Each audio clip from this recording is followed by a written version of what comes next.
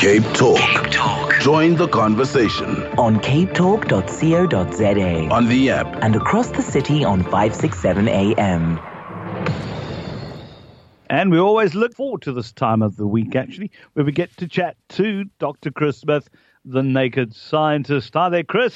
Do you know, I always look forward to this time of the week as well, because I get to chat to you and talk about all these amazing questions. But, it's my really good Friday feel-good thing. I really do actually genuinely look forward to chatting to you all on a Friday morning. It just marks the beginning of the weekend for me. It's fantastic. No, it is. It's the same year. We normally talk about what's coming up and what we're going to be doing. Oh, it's Friday tomorrow. Yes, Chris is there. And obviously listeners enjoy you. I want to start off with this question about this Harvard University study saying that if people make love, they've got to wear face masks. In some respects, okay, this is equal rights for ugly people, isn't it? I suppose. It kind of solves that problem, doesn't it? I think they meant the COVID-19 face masks, but yeah. Oh, okay. Maybe I misread that. Well, to be honest with you, the whole point about social distancing is to keep households together. And this actually came up as a question at one of Boris Johnson's Prime Minister's press conferences from Downing Street right at the beginning of all this in the UK. Because one of our Deputy Chief Medical Officers, she's absolutely brilliant. Her name's Jenny Harries. She's my favourite person from the government right now. She's a civil servant, obviously not a politician, but her job is, along with the other scientists and doctors, to advise the government on what the science and medicine says so they can form some kind of policy around it.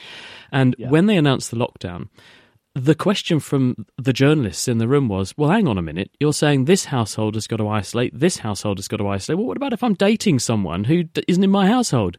And she waggled her finger and she said, well, now is the time when one must consider testing the strength of one's relationship. Either you move in together or you stay apart. Either way, you'll be testing the strength of your relationship. Fantastic. I absolutely love it. Just onto that study quickly. It says here, a new study indicates that wearing a condom might not be the only safety measure to be implemented when it comes to sex in the age of COVID-19. This is a Dinkum Harvard study. Researchers at Harvard University found that having sex poses some risks of transmitting COVID-19 between They're a bright partners. bunch, these Harvard lot, aren't they? They are, aren't they? I mean, they recommended wearing a face mask during sexual intercourse, although if you're an entrepreneur, and so the condom's sorted. How do you make a face mask that's comfortable for these sort of things, that's breathable? But anyway, it kind of says, I mean, the other thing, just to be slightly sort of off the end of the normal distribution or normality, but it kind of assumes everyone's indulging in extremely non-recherche forms of sexual congress, doesn't it? Because, if your repertoire is a little broader, a face mask wouldn't be terribly compatible. Well, you're right. Spot on, actually. Now, a question for the naked scientist. If you microwave a mask or any item of clothing, will it kill the virus? It said C10 virus. I'm sure it was meant to be C19 virus, but anyway. Yeah. Now, this question has been asked by a couple of people before. First point, okay, when you put anything in the microwave oven, you must make sure it's safe to go in the microwave oven. Different things are made of different materials, some of which are more or less vulnerable to being put in a microwave oven. Some may even catch fire. And for that reason, this is not to be advised. Second point, the way microwave ovens work is that they create a standing wave of microwaves, which is a form of electromagnetic energy across the inside of the microwave. The wavelength of that is 12 centimetres. So in other words, there's a hot spot every 6 centimetres. There's a hot spot every 6 centimetres. That means if you put something in there which is a funny shape, then it's perfectly possible that some bits of it are not going to be equivalently heated. So you could end up with some areas that get very, very hot and may even catch fire, and some bits that don't get hot at all. Either way, you're probably damaging the integrity of your material, because actually the hot bits that get really, really hot may break down, and then you've got no protection of anything you're breathing out going through there or breathing in. And the cold bits are not going to get disinfected at all, lulling you into a false sense of security that actually you've made your mask safe. Probably wrong on both counts. Best thing to do, if you're using some kind of face covering, put it in the wash. If it's a handkerchief type thing or a bandana type thing, it's better to put it in the washing machine. Much better. Or wash it with detergent. As soon as the temperature is more than about 60 degrees C, it kills everything. And detergents break apart. They attack oils. The coronavirus and many other viruses, not all, but many other viruses have an oily bag around the outside of the virus, which is called its envelope. And this is disrupted by detergents, alcohols. That's why alcohol hand rub works and why soap works. So the best thing to do, to be honest with you, is to just put it in a bowl of water with some detergent, warm water, swish it through, and then hang it up to dry. Much safer, probably more energy efficient, but definitely will work because detergents will bust apart all kinds of germs, not just microwaves, tenuous science, probably won't work, bit unsafe. I wouldn't do that. And we're talking 70% alcohol here, not, Glenfiddich 20-year-olds. Not going to kill the virus. Don't want to use that. I mean, you want to drink that. Although one person said, given that it takes, hand rub. If a hand rub kills this virus, can I just drink very heavily? Will that kill the virus? And we pointed out that it takes 60% alcohol to kill a virus, but only about 1% alcohol in the bloodstream to kill a human. So probably not a good idea. Well, there's a story that emanated out of the Western Cape. People made a traditional beer, and apparently they threw sanitizer in it because they thought it would cure them, and they died. I mean, it's a really sad story. It depends what's in the sanitizer, to be honest with you, because some of these hand sanitizers do contain ethanol, others contain isopropanol. They're both alcohols. They both will have an intoxicating effect, but because the manufacturers know this, they actually add various other chemicals to the hand sanitizer, including chemicals like pyridines, which is also added to methanol, and they are very bitter. They taste horrible. So even if it didn't poison you, it's a bad idea to put it in your homebrew because it's going to make it taste foul. Well, there we go. Let's go to Barris. Barris is in Blouberg Strand. Hello, Barris. Good morning. Morning, Kina. Chris, just quickly, while you're on the subject, could I use a jig in a tray and put my shoes, the bottom or soles of my shoes to kill any germs before I come into the house? Would that also work? Hi, Barris. What did you say you want to do with your shoes? If you put some jig in a tray and you just, as you walk into your house, you walk to this tray with some jig in it, just sterilize your soles of your shoes. Well, you could do that. Well? But do lots of germs spread that way? Well, probably very few. We know that when there are outbreaks of things, people do put these hazard map down and they make sure that particles are removed from shoes and so on. But really, the kinds of viruses we're dealing with here are airborne spread, and that means a person breathing them out into the air and then you breathing them in, or they land on a surface and you touch that surface and then touch your eyes. So it's probably not going to help cut down the infectivity very much in terms of household contacts to do that. You could do it if you wanted to. It probably would wash your shoes a bit, but it's probably just going to make more mess and probably return very little benefit in terms of infection control. So I'd go down the route of drinking the drink to enjoy that and washing my hands responsibly and taking all other precautions I can to ward this off. Yep. It's the basic stuff that'll protect you, right? Let's go to Richard. Richard in Fishhook. Hi there. How are you doing, Richard? Hi, how's it? Hi, Dr. Smith. My question is UVC light. I think it's a Chinese product. It comes in the form of a wand or lights that are supposed to negate the effect of the COVID or kill the COVID-19 virus. Do you know anything about that? Yeah, people are even selling these lights, eh? Anyway, yeah. Yep, no, this is true. In fact, we covered the story on this recently because researchers in America had uncovered a particular wavelength, in other words, the size or colour of ultraviolet called far UVC, and that's ultraviolet C at the far end of the ultraviolet C spectrum. And this has enough energy that it destroys the genetic information of virus particles, but it's so short wavelength that it can't penetrate human skin. So it doesn't carry the same risk of causing damage to skin cells and hence cancer that other longer wavelengths of UV do, like UVC and some bits of UVB possibly. But it does have the ability to penetrate into viruses and bust them apart. And we actually talked to the researchers who are doing the study, and it's now being implemented in various places as a light source. So what you could do is you have a UV source, say in the ceiling of public spaces. You have a matrix of these UVC sources. As the air currents waft around the room, carrying airborne infection with them, as some of that will come close to the light source, it will see a big dose of UVC, which will genetically rip apart the virus. So effectively, it's inactive. And this means that when the air recirculates through the room, the infectious burden has dropped. We've known that you can do this with ultraviolet C and UVB for a long time because people have been decontaminating environments with ultraviolet. For instance, cell culture rooms or in medical manufacturing facilities, you have a UV source that you turn on when the humans go out of the room and it sterilises the environment.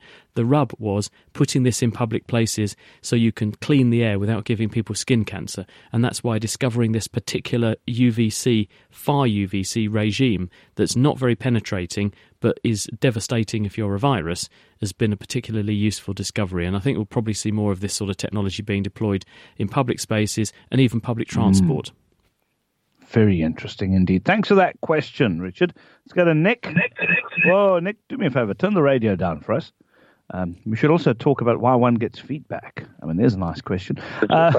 How's it, Nick? I'm going well, thank you. Good. I just wanted to ask the scientist this question. If I take my mask and I put it on the top of the kettle when I make my tea and I steam it, does that have any beneficial effect and knock out a few viruses, or is that a waste of time? Hi, Nick. Steaming your mask. Interesting. Well, again, it's one of those things. You'd need to try and test it and actually test it clinically properly and see if someone can do the experiment for you and see if you manage to get equivalent heating across the entire mask and make sure that it completely sterilises. My worry here is that masks, when you wear them for a long time, get damp. When they get damp, they become a culture breeding ground for microorganisms, and there's a risk that you could grow something on that mask that then could become a threat to your health later. So it's better to make sure you wash these things completely cleanly and properly. If you just put it on the kettle, you might add more moisture, encourage more things to grow there, and you haven't sterilised it properly, which is why I suggested if you are going to go down this route, I would just wash them properly. Detergent is a really wonderful thing, and most of these masks are actually quite resilient and probably would take a low concentration of detergent, give them a good rinse, and then hang them up to dry, having rinsed them out. I think that's probably the best way to give you a reasonable standard of cleaning, and also will remove other muck as well, which might make them more hygienic to wear for you as well. Now, Ray in University Estate. Hi, Ray. Morning, Kino. Morning, sir. Librarians are very concerned about the books that are about to be returned sometime or other, and they said they won't be able to decontaminate the virus on all the books. And then I heard Chris talking about the UV rays that could possibly do this. Would this apply to books as well? You've raised an important point about the possible contamination of surfaces by this virus, because it does appear to last for a day or two on a surface. But it's as little as that, a day or two. And after that, it just falls apart. These are not particularly resilient, robust particles, these viruses. They need to be living in a human and growing in our cells. They don't have a very long lifetime outside the human body.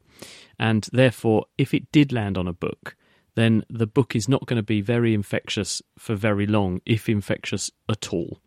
Because what we don't know is whether, when you have a thing like a book, whether it does actually carry an infectious dose of the virus. Perhaps if a person licked every page of the book, they might pick up enough virus to infect themselves. But the likelihood, if a person is sensible, then the likelihood of them picking up an infectious dose from a book is really low. So your librarian is probably at more risk from the person bringing back the book and having that closer contact with the person than from the book itself. But the librarian could easily take steps to defend themselves by asking people to observe social distancing, and when the book comes back, they return it to the shelves. You know that pretty quickly there's going to be very little virus on there anyway, and they should make sure that they wash their hands after handling the book or any contact with the person who brought the book back. Those are simple steps that are actually guaranteed to work, whereas UV and UVC, you're not going to be able to irradiate all of the books equally equivalently on every page. So it would be very, very difficult and probably would return almost no benefit for the enormous workload. It would be an untried, untested approach, and for that reason I don't think it would be worth it. I think just observing the other guidelines I've sort of suggested would be more effective. Let's go to John in Weinberg. Hi, John. Good morning. Hi, Chris. I have a newspaper wrapped in plastic and delivered to my house. What precautions? And also a bouquet of flowers. Hi, John. Well, actually, the flowers may well come in handy because it turns out that a very significant number of people who develop coronavirus infection, more than 2/3, lose their sense of smell and secondarily, because of loss of sense of smell, their sense of taste. So actually, some airports are now using smell tests to detect whether or not a person might be in the early stages of coronavirus or at low-level infection with coronavirus by testing their sense of smell. So if the flowers come and you can smell them, you know you're all right, and the person who brought them to you is probably all right as well, if they can smell them. But no, more seriously, the wrapping around the flowers, the wrapping around the newspaper is a plastic surface. Viruses can persist on plastic surfaces for a little while, but you're not going to eat the flowers. You're not going to eat the newspaper or the wrapping around the newspaper. What you're probably going to do is unwrap the flowers, chop the stems off and put them in a vase. Newspaper, you're going to unwrap the newspaper, take the paper out and chuck the wrapping away. You've disposed potentially of the things that a person has had contact with and therefore might have tiny amounts of virus on. If you therefore wash your hands after that, you've removed all sources of infection and you're quite safe. So that would be my advice, would be to say, thank you for the flowers, that's wonderful, unwrap them, chuck the wrapping away, unwrap the newspaper, chuck the wrapping away, wash your hands, enjoy both. You're listening to Dr. Chris Smith, the Naked Scientist. Mary in Grassy Park. How are you doing, Mary? Hi, I'm fine. Good, good. Now, the good doctor is listening to you. Ask your question. Okay. Many years ago, I heard on the radio, a virus don't like camphor and garlic. But I've been using camphor and garlic now since I heard of this virus. And I'm using menthol camphor, Watkins menthol camphor. Watkins menthol camphor and garlic. And garlic, yes. Okay. And I don't cough, I don't sneeze. If I do sneeze, it is just a normal sneeze. Okay. But I don't have a sore throat. I have nothing like that.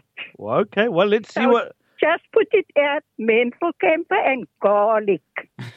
Menthol camphor and garlic kills. I mean, that sounds a bit like what our now defunct former Minister of Health used to say about HIV/AIDS. But anyway, Chris, what is your take on that? Well, there is one slightly cheeky suggestion, which is that if you eat enough garlic, it keeps a lot of people away. And there you won't catch anything from that. There's some evidence that some chemicals in some plants do actually have antimicrobial properties and microbicidal and virucidal properties. And this is because there are various chemicals in the material that bust apart membranes. And by membranes, I mean the outer oily coat of the virus. We were talking earlier about detergents, and they break apart viruses, and this means that they become uninfectious. Some plant extracts can do a similar thing. They have various chemicals in there. Various reasons why they've got these chemicals. Some of it's serendipitous, because the sorts of viruses that infect us don't attack plants, but sometimes the chemistry can be helpful. And so possibly one other thing that's going on here could be that if you have these things coming into your body, apart from being very healthy, because if you eat a healthy diet with lots of fruits and vegetables, that's also going to reinforce your immunity. It could be that if you're handling these things a lot, that this will help to encourage good hand hygiene in various ways. But I'm with the other one, which is if you stink to high heaven, then no one's going to come near you and infect you with something.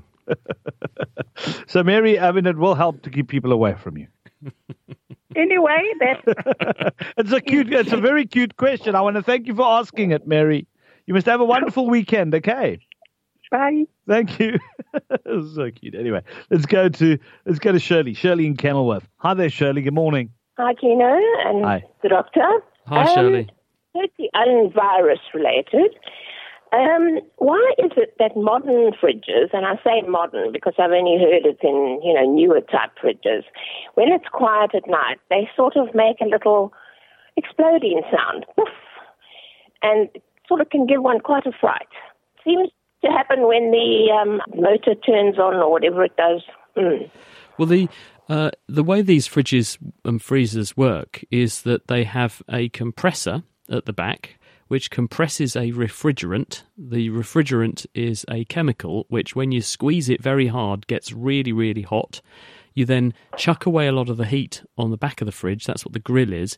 And then you allow the material to go through a tiny hole into the inside cavity of the fridge, where there is a big condenser. And this means the very hot, or previously very hot, now very compressed fluid expands very quickly into this big space inside the thing at the top, or inside the grills. You'll see in the fridge or the freezer, there are all these little tube pipeworks that form the shelving. It expands into that. And when something goes from being very, very compressed to very spread out, it drops in temperature precipitously. And the temperature drop is then conducted into the metal, which is the shelves and the other bits of the grill inside the fridge compartment, cooling things down. And the liquid trickles down, goes out the back, and then goes into a reservoir and processes through again. And there's a thermostat on there which can tell the temperature of the fridge cavity. And when the fridge cavity or the freezer cavity temperature rises beyond a threshold point, it then turns on the motor. And when the motor turns on, that's what's driving the refrigeration process until the temperature falls below that threshold again, and then it cuts it out. And that's why you get that sort of shaking on and off.